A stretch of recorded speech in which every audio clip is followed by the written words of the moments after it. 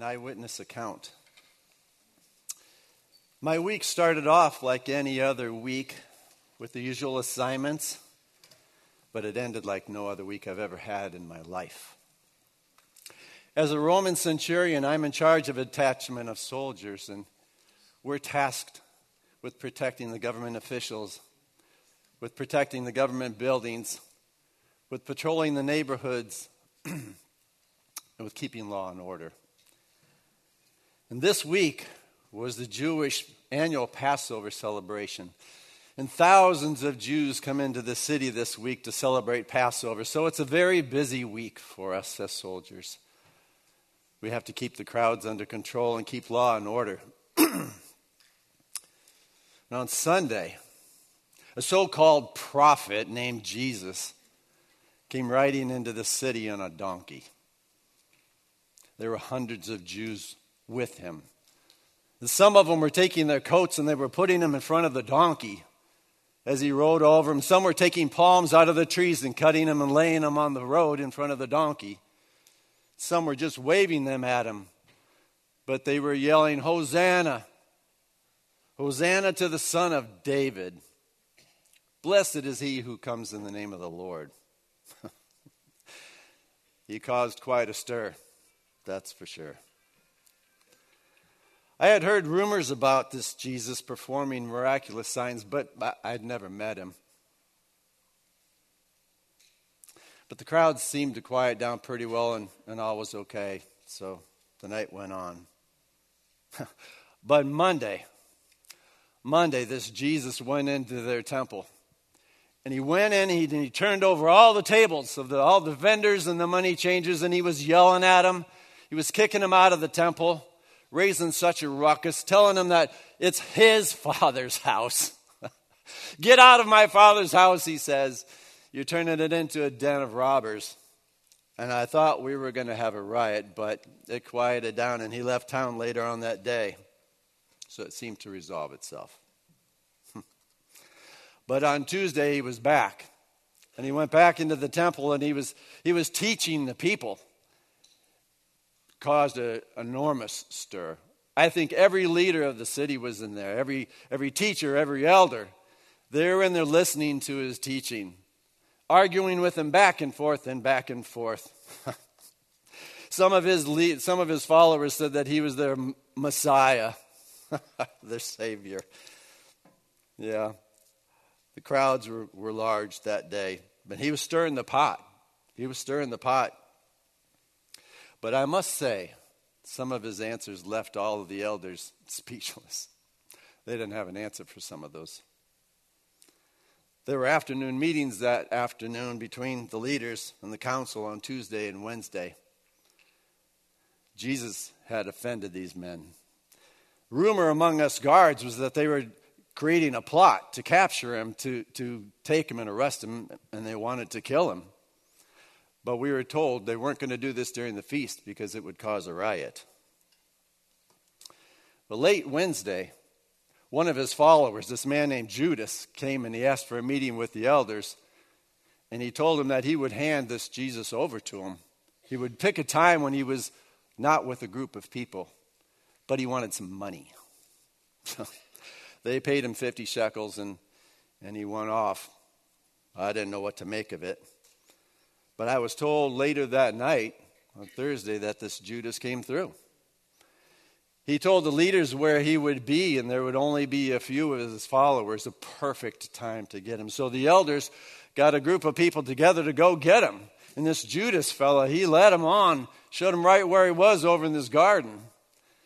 And they brought him straight downtown to Caiaphas.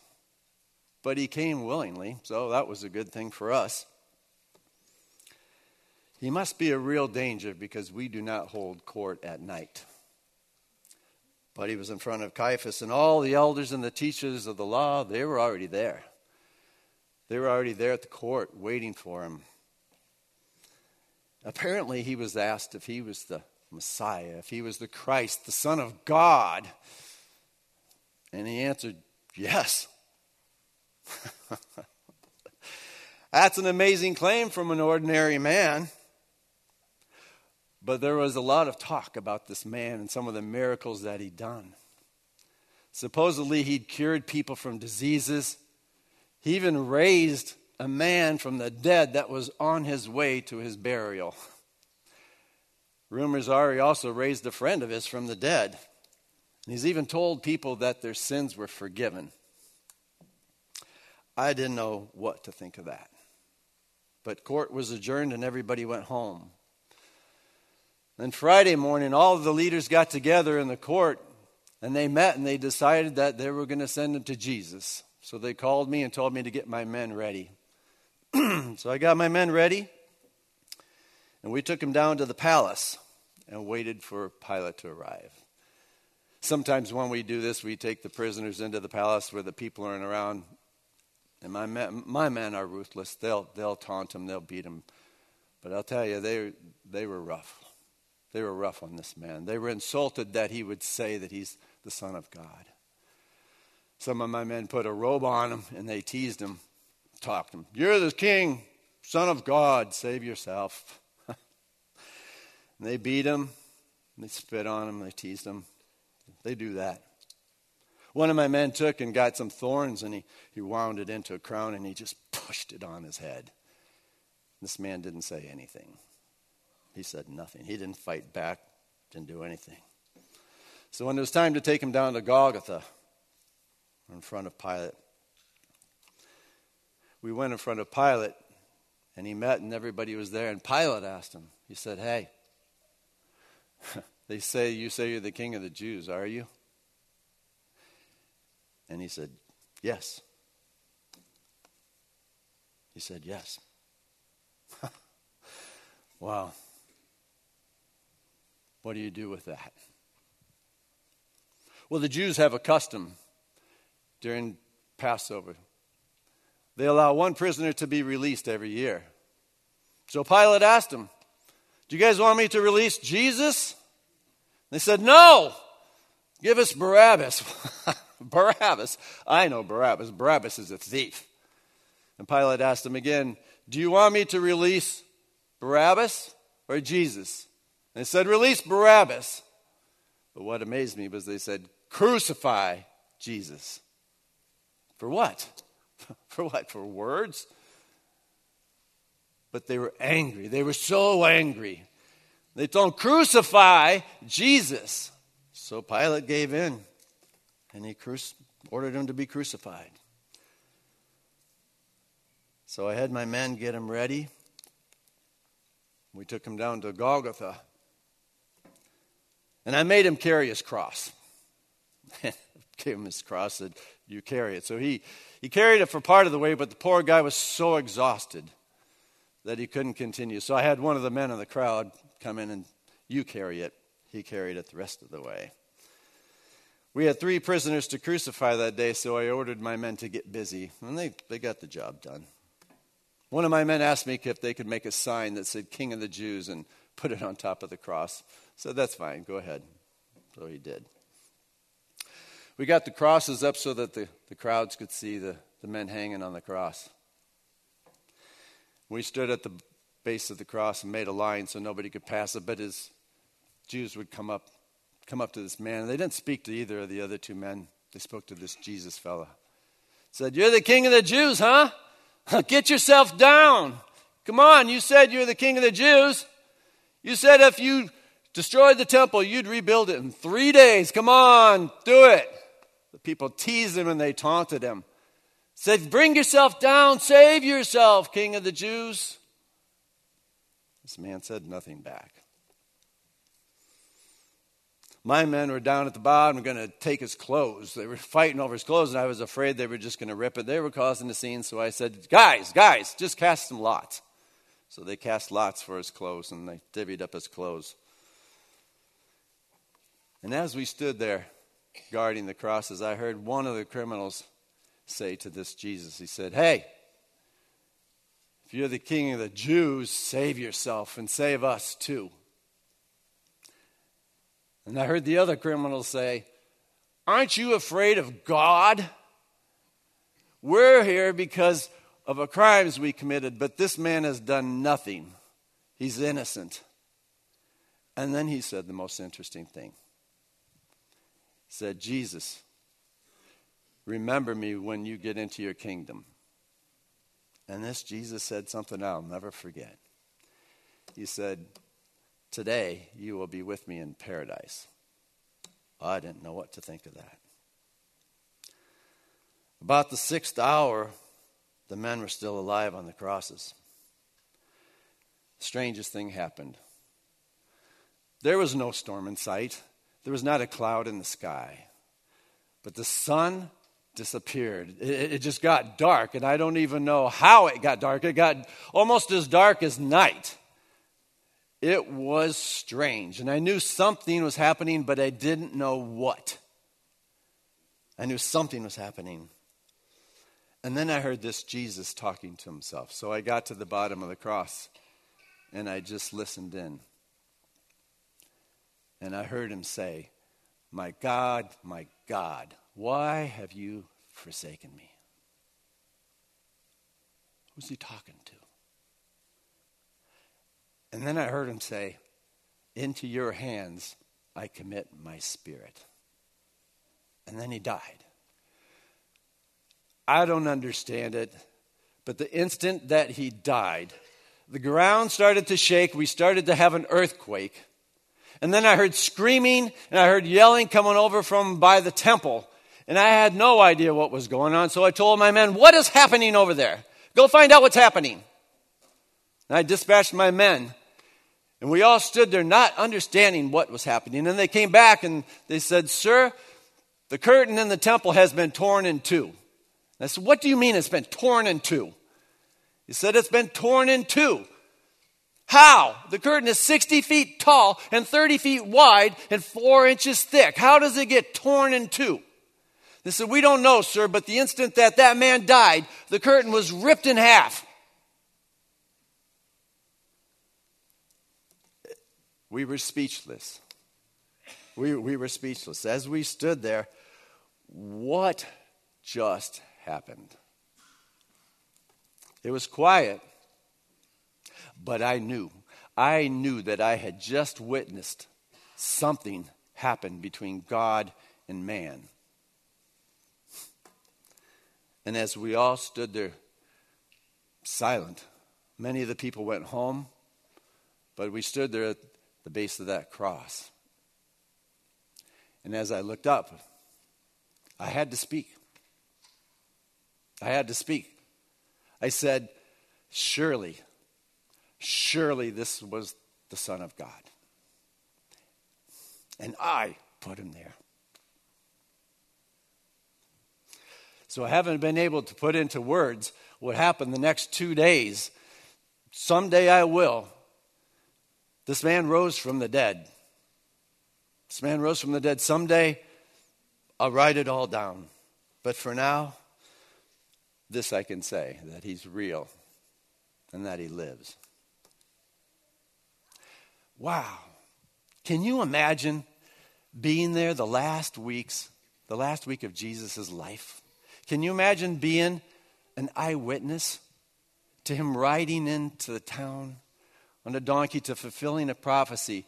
Can you imagine being a witness to the anger of the crowds, to being a witness of his last teachings in the temple, to be a witness of all the events of his life, to see him crucified, to see him rise again? Today we celebrate Palm Sunday. This is the celebration of the day that Jesus started the last week of his life, when he rode into town on a donkey. And you know, guys, there's a point when you hear the gospel and you hear Jesus crucified and he rose, that you have to make a decision. What do I do with this information? What do I do with it? You know, Scripture says this in John 3:16. It says, for God so loved the world that he gave his only Son, that whoever believes in him should not perish but have eternal life. For God did not send his Son into the world to condemn the world, but in order that the world might be saved through him. In John 14:6, Jesus said, I am the way and the truth and the life. No one comes to the Father except through me. In Romans 9:10, if you confess with your mouth that Jesus is Lord and believe in your heart that God raised him from the dead, you will be saved. For with the heart one believes and is justified, and with the mouth one confesses and is saved. You see, we have to make a decision, don't we? Do we decide whether or not we're going to let this Jesus be the Lord of our life? Whether he's going to be the Savior. Not just an acquaintance, not just a blessing machine that we say prayers to in hopes that he's going to answer our prayer and give us what we want. But will he be the master of our lives and the Lord of our life? Last week, Josh gave an awesome sermon on why Jesus had to die. Why did it have to be blood? Why did blood have to be shed? And what was the reason that he had to die? It was to pay the penalty for our sins, your sins, and my sin. But the real reason that Jesus died is because he wants to have a relationship with you, a close relationship with you. And the only way that he can do that is if he paid the price for that sin. That's what stood and stands between you and him, is that sin. And once Jesus died and took that sin away, his greatest desire, having created you, is that he can also have a relationship with you every day. Isn't that amazing? And if you don't know him as your Lord and Savior today, we're going to give you an opportunity before you leave to pray about that. But the best part of this whole series that we've been doing, Eyewitness Accounts, it doesn't stop on the Sunday that Jesus rose. It's today. It's every day that you walk with Jesus as your Savior. You have eyewitness accounts of his action in your life and your changed heart, your changed lives, the power that's in your life and the things that people see. An eyewitness of Jesus today, every single day. You see, God has a plan for your life. Things for you to see, to do, to experience that only he can put together. And you can't get that any other way, what God's designed for you, except to know him as your Lord and your Savior. You know, and as we go into this last week, a Holy Week of Easter, here's my prayer, guys, that Easter doesn't just come and go. It doesn't come and go. You know, I've had Easters where the only thing that I remember was whether the ham was dry and who was there, right? But I don't want it to be that way. I want it to be an Easter, you know, that we remember. I've had periods of my life, and maybe you're sitting here today too, where your life is just a drudgery. You're just going through day by day, and you say, you know, yeah, when I became saved, it was exciting, and I loved my Christian walk, but it's lost its shine, and it's just going through life day after day. I don't have any closeness with Christ anymore. It's just duty. I go to church because I'm supposed to. I do the right things because I'm supposed to. And it wasn't how I expected my Christian life to be. It's lonely. But that's not how God wants it to be, you guys. God has a plan for your life. God has a purpose for your life. And God has power for your life. You know, when we walk out these doors, you guys, there's a bunch of people that don't believe what you believe. They're lost. They're no different than the Roman soldier going about his duty every day. And you guys, we have the power of God who raised him from the dead. And gave him, you have that exact same power flowing through you every day. We can't be a defeated set of Christians going about our lives. We can't let the enemy push you down with life's experiences and the drudgeries of life. We have power. You have Jesus Christ living inside you. I'm sorry, but that's pretty cool. You have to admit, right? But the only way that you get that is if you seek him. And the way that you seek him is through prayer and time spent with him. Jeremiah 29:13 says this, you will seek me and find me when you seek me with all of your heart. And my prayer for our church, you guys, is this, that we would take some time this week. We're all busy. We all got things to do, but to carve out some time and get into the Word of God and read the scriptures of his last week of his life. And meditate on them. Start in either Mark 11 or Matthew 21 or Luke 19 and just read through it this week. Carve out time each day to just read through the scriptures. And secondly, spend some time just in his presence this week. Recently, I've been reading a book that two women in my small group, Ellen Kunis and Heidi Karras, recommended for me to read. It's called An Invitation to Solitude and Silence. And this book is about how to sit in God's presence and listen. Because I'm not good at it. When I sit in God's presence, I'm all over the map. I have so much noise in my head. But the lady recommends just starting with 10 minutes. Set your timer for 10 minutes and sit in God's presence. And I tell you, the first number of times I did this, we just got a new dog, and I've been training the dog. And I'm teaching the dog focus, right? And when I sit in front of God, I sit there and I imagine I'm sitting knee to knee looking at him and focusing on him. And then I'm over here. And then I'm over here. And it's like he keeps taking my chin, going, focus. And I'm over here. It's amazing how much junk is inside my mind rolling. But I've been doing this for a couple weeks, just sitting down. I set my timer for 10 minutes, and I sit in God's presence. I will tell you, it's getting easier every day. It doesn't take 10 minutes to let all the junk go. Now I'm down to about 5. I got to take 5 to let all the stuff go away. And then I truly sit in God's presence. And he just gives me clarity. He gives me a peace. I start my day so much differently. And I just want to recommend, we're a busy people, but there's nothing more than what God wants is to have your time and your attention to read his word. It's amazing that the creator of the universe wants to spend time with you, and he wants to communicate with you, and he wants to give you the power that you deserve. Christopher, can you come up? So let me ask you a question. If you were to ask yourself today, where is your relationship with God? Is it like the Roman soldier, you're just going through your day and you're just not in communion, not talking to God at all, he's just not present? Or are you over here where, I have a relationship, I pray, I do some things. Or are you over here where you're walking a life that's led by Christ, you're following him, he's leading you, he's giving you peace and patience and joy and love and goodness and self-control, all the fruits of the Spirit. Is that your life? I wanted to give 2 invitations today. The first is, if you don't know Jesus Christ as your Savior, what a better time than today to say, you know what, I'm tired of living my life my way. I want to say a prayer and just repeat it in your head with me. So if you guys could all close your eyes and bow your heads. Just repeat with me if you want to know Jesus as your Savior. God, thank you for creating me and for loving me. I'm tired of living my own way. I need help, and I'm asking you to be in charge of my life. I'm sorry for all the ways that I've messed up and sinned against you. I believe that your Son, Jesus, died on the cross for my sins, rose from the dead, and has the power to forgive me for all I've done wrong. I surrender my life to you and want to live your way, not mine. Jesus, would you be my Lord and Savior?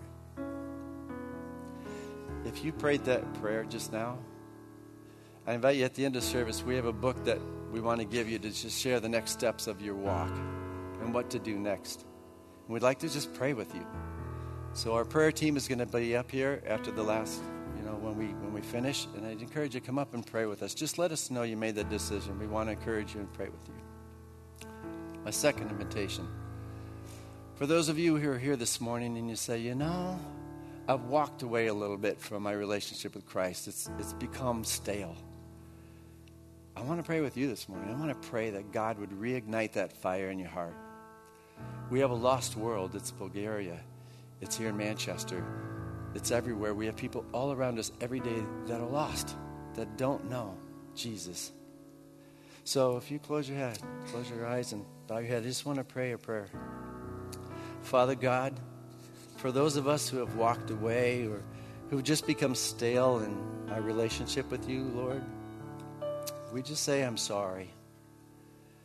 Lord, we come back to you this morning, and I thank you that you're such a forgiving God. You welcome us with open arms. Lord, you give us forgiveness for the sins that we've done. Lord, you welcome us as a dad would. And Lord, I just pray that you would reignite in each one of our hearts just how awesome it is to be in your presence and to walk with you every day, to feel your presence and to be led and guided by you, Lord. Some of us are just wondering why we're here. What is our purpose, Lord? And I pray that you would give us your direction. Lord, if you would put a peace in our heart as we wait on you, Lord, as you move the chess pieces around in the background, we're such an impatient people, Lord, that we pray for a patience to wait for you. And in the meantime, Lord, can we just enjoy time with you, the silence, the solitude that you afford us, Lord, to hear your still small voice. Lord, today we commit that we come back to you, Lord, and just pray that we can make it right again. And I know that you forgive our sins as far as the east is from the west, and I thank you for that, God. We just pray that we would be reignited with you, Lord. Thank you, Father God. So this week, would any of you be willing to join me in reading the Gospels Monday through Friday, just to read this last week? If you would you just raise your hand if you commit with me to do that? Let's give him some time that he so richly deserves. Let's read the scriptures. Let's ignite that fire in our soul again. Let's walk in the power that God has for us. And let's show those people out there who he is so that we have eyewitness accounts. And maybe next year, who knows, maybe we're going to have people from all over come in and testify, this person's made a difference, but God has made an even bigger difference. So I pray that you guys all have a great week. Don't forget Good Friday service this Friday night and then Easter Sunday. I encourage you, invite someone Sunday to come. Let's just blow the church open and fill every seat, all right? So have a great day. Thank you, guys. Blessings.